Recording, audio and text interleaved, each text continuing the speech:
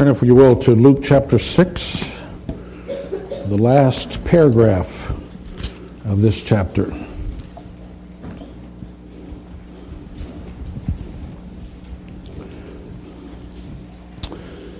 If you grew up in Sunday school as I did, you may have learned the children's song, "The wise man built his house upon the rock. The foolish man built his house upon the sand, and the rains came tumbling down." That's our text this morning, the parable of the wise and foolish builders.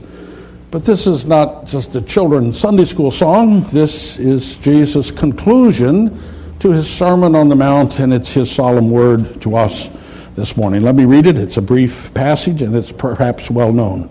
Verse 46. "Why do you call me Lord, Lord, and do not do what I say? I will show you what he is like who comes to me and hears my words and puts them into practice. He's like a man building a house who dug down deep and laid the foundation on rock. When the flood came, the torrent struck that house, but could not shake it, because it was well built.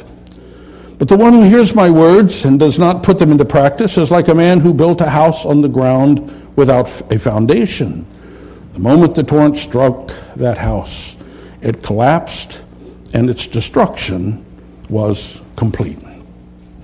As we think through this simple parable, let me just hang our thoughts on 3 points. And the first is simply this: Jesus is Lord. Jesus is Lord. That's the most basic confession of Christians everywhere.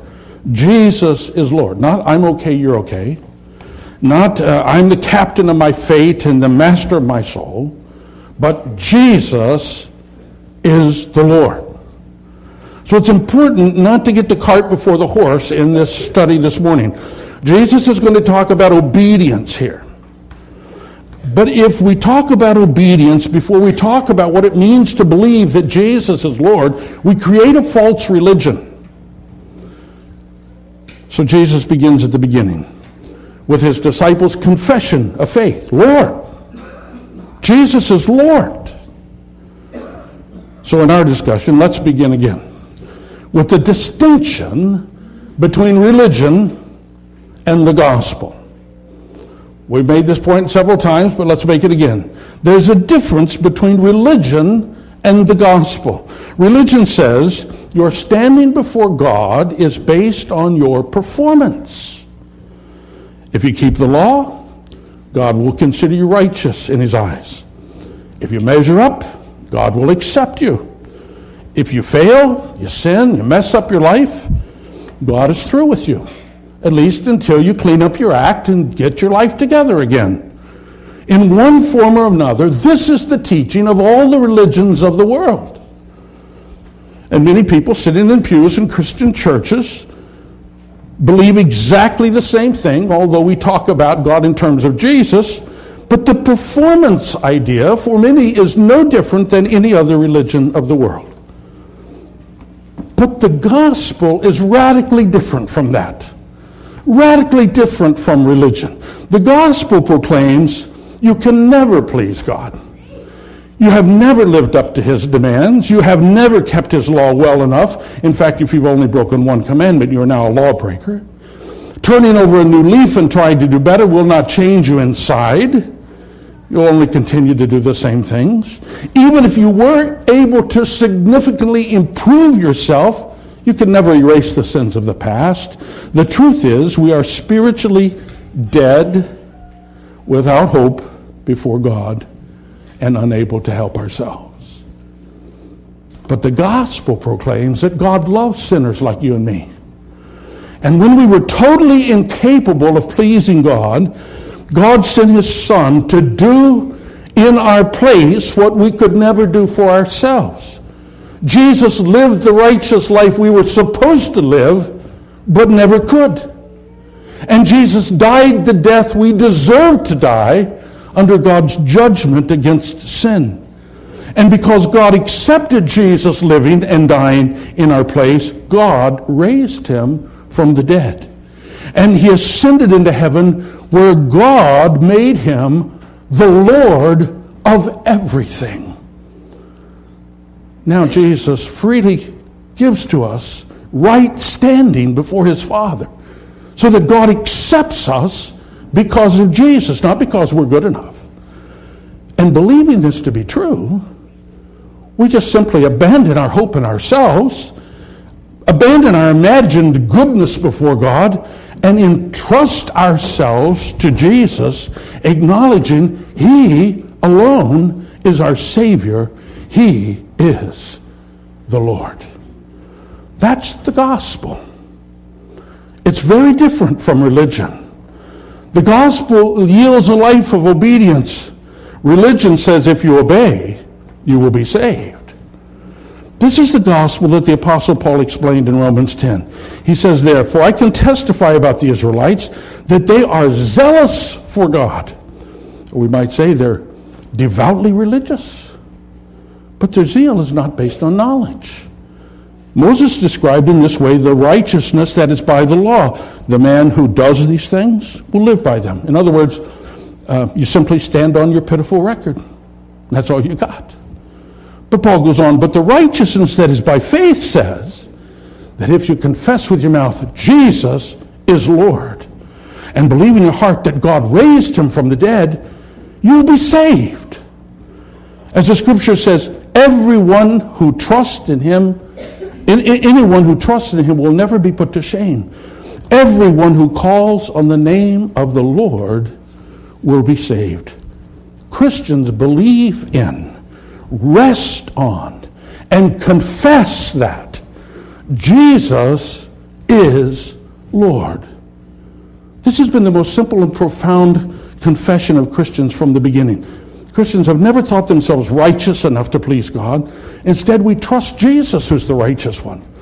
And because the Lord Jesus is our only hope, we don't forsake him. So that in the days of the Roman Empire, the early days of the church, Christians would be fed to the lions before they would change their confession and say, Caesar is Lord. For they knew their only hope was that Jesus, our Savior, is the Lord. This Christianity, this gospel is all different from the religions of the world. Religion is performance-driven. God gives us what we earn. But the gospel is grace, pure grace. God gave Jesus what we deserved, our judgment, in order to give us what he deserves, his righteousness. By simply trusting and confessing him as Lord, we inherit all that the religions of the world strive in vain for, peace and acceptance before God.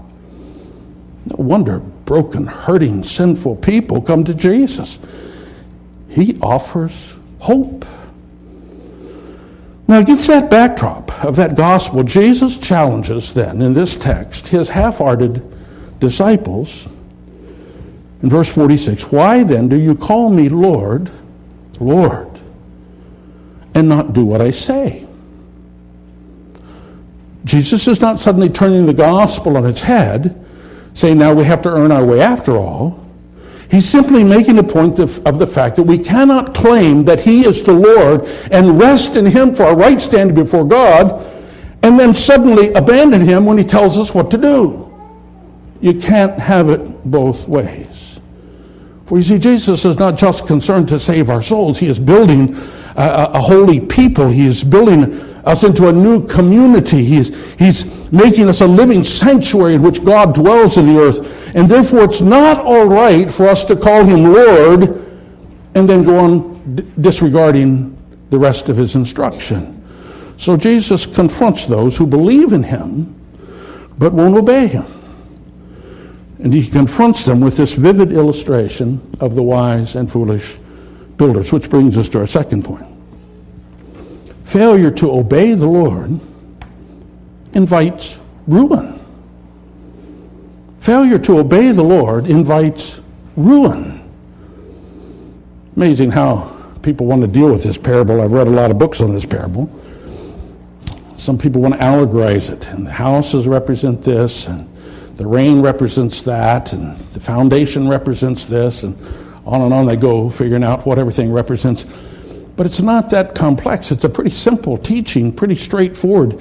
Jesus is teaching one thing here, the absolute necessity of not only knowing the truth that he had just spoken in the Sermon on the Mount, but the necessity of submitting to his lordship and doing the truth.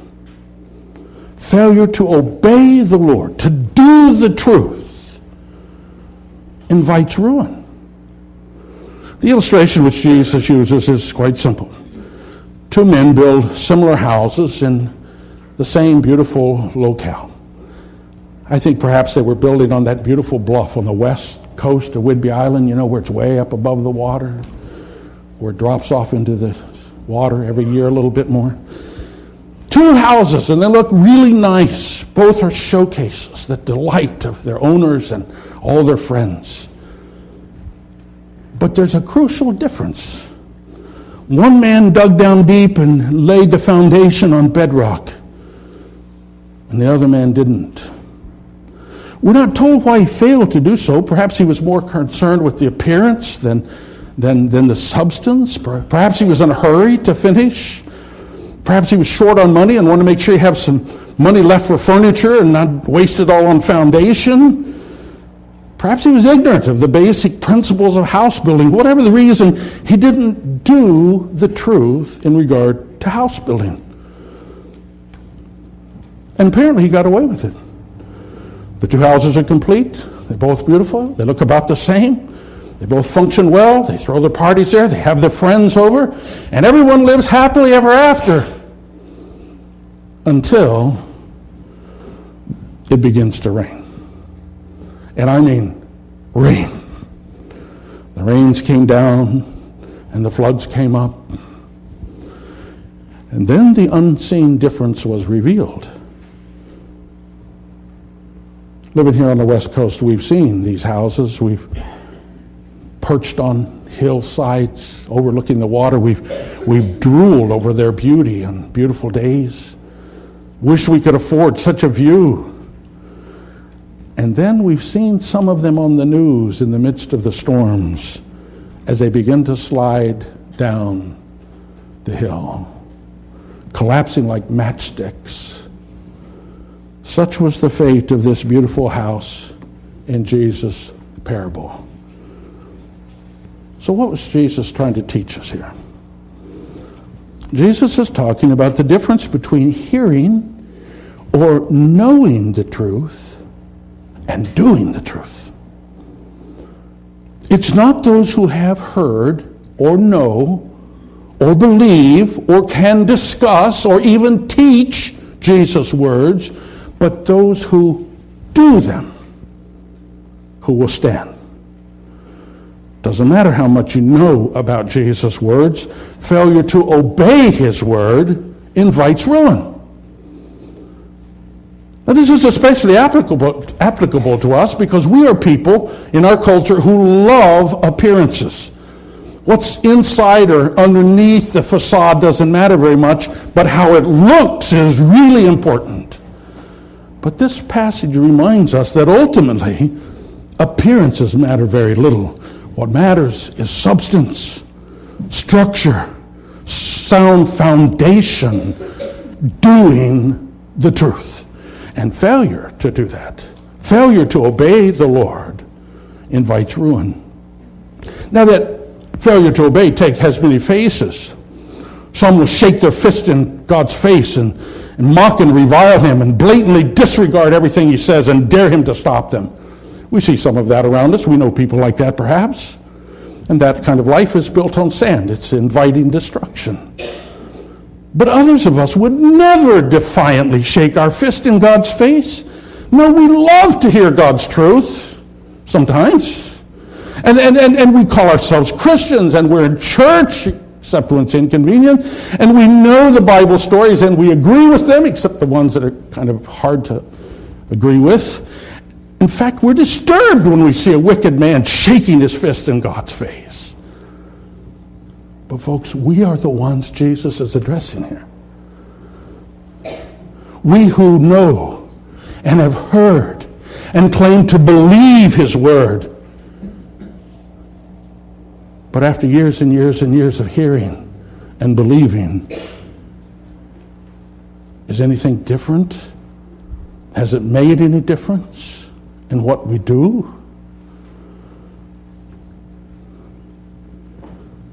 You see, this is a more subtle kind of failure, simply neglecting or postponing the practice of the truth. But the result's just the same.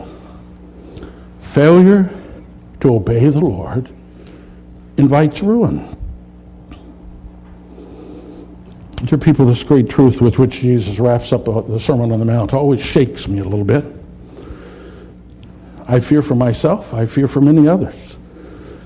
For I think professing Christians too often are building a house of cards, a house built on sand, just waiting for the storm, which will reveal all the shortcuts we've taken and all the rules we've broken and all of our disregard for God's word in our lives when it's really difficult, all of which we've covered up with this lovely facade of Christianity that we wear every Sunday. But God's word never fails. He says, whatever a man sows, he will reap. He who sows to the flesh shall of the flesh reap destruction. In other words, failure to obey the Lord invites ruin. That's the second thing we need to learn. But there's one more thing from this parable, which brings us to our final point. Walking in obedience sustains us in trouble. Walking in obedience sustains us in trouble. I noted at the beginning that many of us grew up singing this song about this parable of Jesus. I know when our kids were little, they knew this song. Sometimes when we were driving down the road, we would sing kids' songs with them. One time when we were doing that, it hit me how terribly the song that we have taught our kids, some of us, distorts the truth which Jesus actually teaches here. If you know that little song, do you remember the last verse? The last verse goes like this. So build your life on the Lord Jesus Christ. Build your life on the Lord Jesus Christ, and the blessings will come down. The blessings will come down as the prayers go up. The blessings will come down as the prayers go up. Now that's a wonderful, nice thought, isn't it? It's just not what Jesus was teaching. Or I agree that our lives are to be built on the foundation of the Lord Jesus Christ, although that's really not exactly the point here. He's talking about obedience specifically.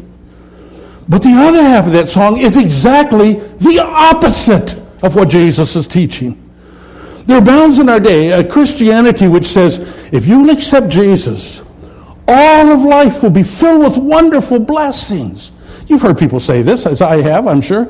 Once my life was full of trouble, without direction, one calamity after another. Then I accepted Jesus as my Savior, and everything has changed. Now I have a life full of blessing. No more trouble, no more pain. Suddenly I'm successful in what I do. I feel so good. It's like being high on Jesus. But this text says the opposite. We see in verse 48, when the flood came, the torrent struck that house. And again in verse 49, the torrent struck that house. Matthew reports Jesus' words even more vividly than Luke does.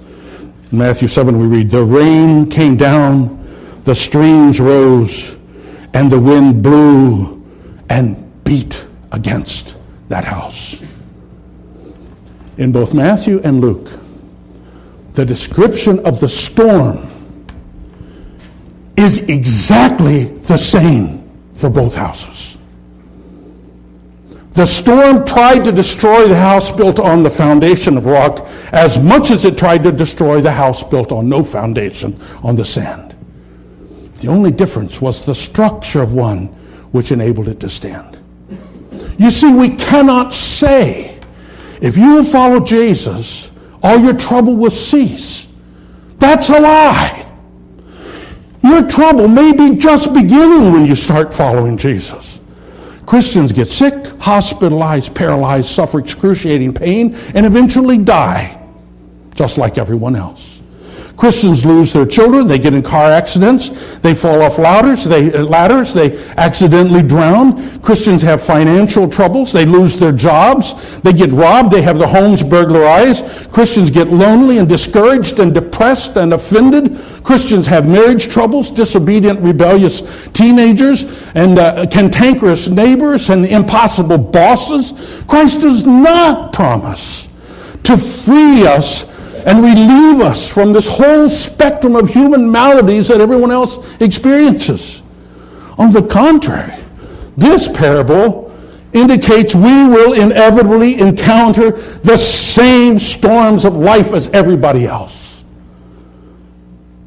Nor does he promise he will relieve us of the agony of living in such a sad, fallen world where we groan under the curse. Not yet. Not yet. And that's not even to speak of the special trouble that comes to Christians because they confess Christ. So what does Christ promise us in this parable? If he doesn't promise that the storms won't come, what does he promise? That walking in obedience will sustain us in the day of that trouble.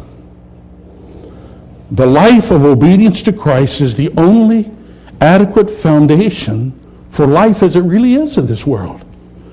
Only those who practice Christ's word will be equipped to stand, to withstand, to continue to function in the midst of these common troubles. A life of disobedience, blatant or subtle, will eventually collapse under the pressure. I'm reminded of one of my very favorite illustrations. It's so simple, but it's so profound. In the fall, when the frost comes, the leaves begin to turn colors. Some are turned brown and ugly by the frost. Others are turned brilliant red and yellow and orange by the same frost. The difference is not the frost, but the leaf. And so trouble in life destroys one person, making him hard and bitter and resentful, causing him to hate God. But the person who walks in the way of obedience to Christ, by the same exact trouble, learns patience and faithfulness and perseverance and peace and hope and the ability to love other hurting people. Only the way of obedience will sustain us in trouble. Faith and obedience. We always want to separate those two. Some tend to think what we believe in our hearts is really insignificant. It's what we do that matters. And such people turn Christianity into a moralistic religion that's just like all other religions, devoid of saving grace. But other people think that talking about what we ought to do, well, that's just some kind of social gospel. All that really matters is what I believe in my heart. And such people turn Christianity into a meaningless word game, devoid of any real change. But Jesus rejects both of these tendencies. When he speaks of Judgment Day, he warns those who do great works in Jesus' name. But he says, "Depart, I don't know you. You never knew me," really. But on another occasion, also speaking about Judgment Day, he warns those who confess great faith in Christ, but never feed the hungry and clothe the naked and care for the sick, that they're rejected for their lack of actions which show the grace they claim to know. You see, we can separate the concepts of faith and obedience for the sake of discussion, but in practice they are inseparable. The one who believes and confesses Jesus as Lord will act in obedience to him, putting his words into practice. So in our text today, we recall that the true Christian believes and confesses Jesus is Lord.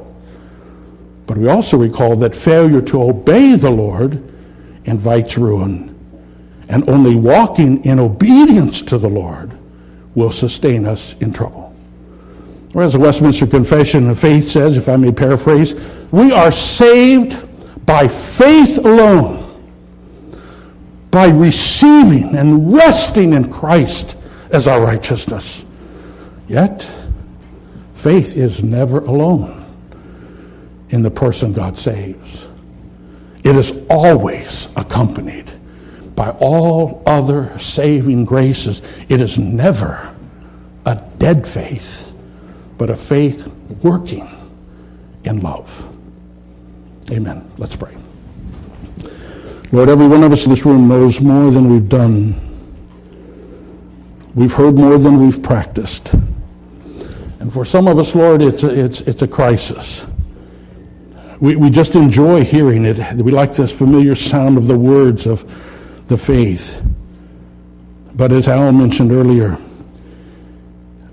in some people's lives, it absolutely makes no difference in how we live. So, Lord, we ask that you would work in our hearts and bring the gap, close the gap, and cause us to see that there's no such place to stand, believing, proclaiming Jesus as Lord, and then not listening, not doing what you say. Oh, Lord, keep us from turning this on its head, and believing that it's by the doing that somehow we will earn our way.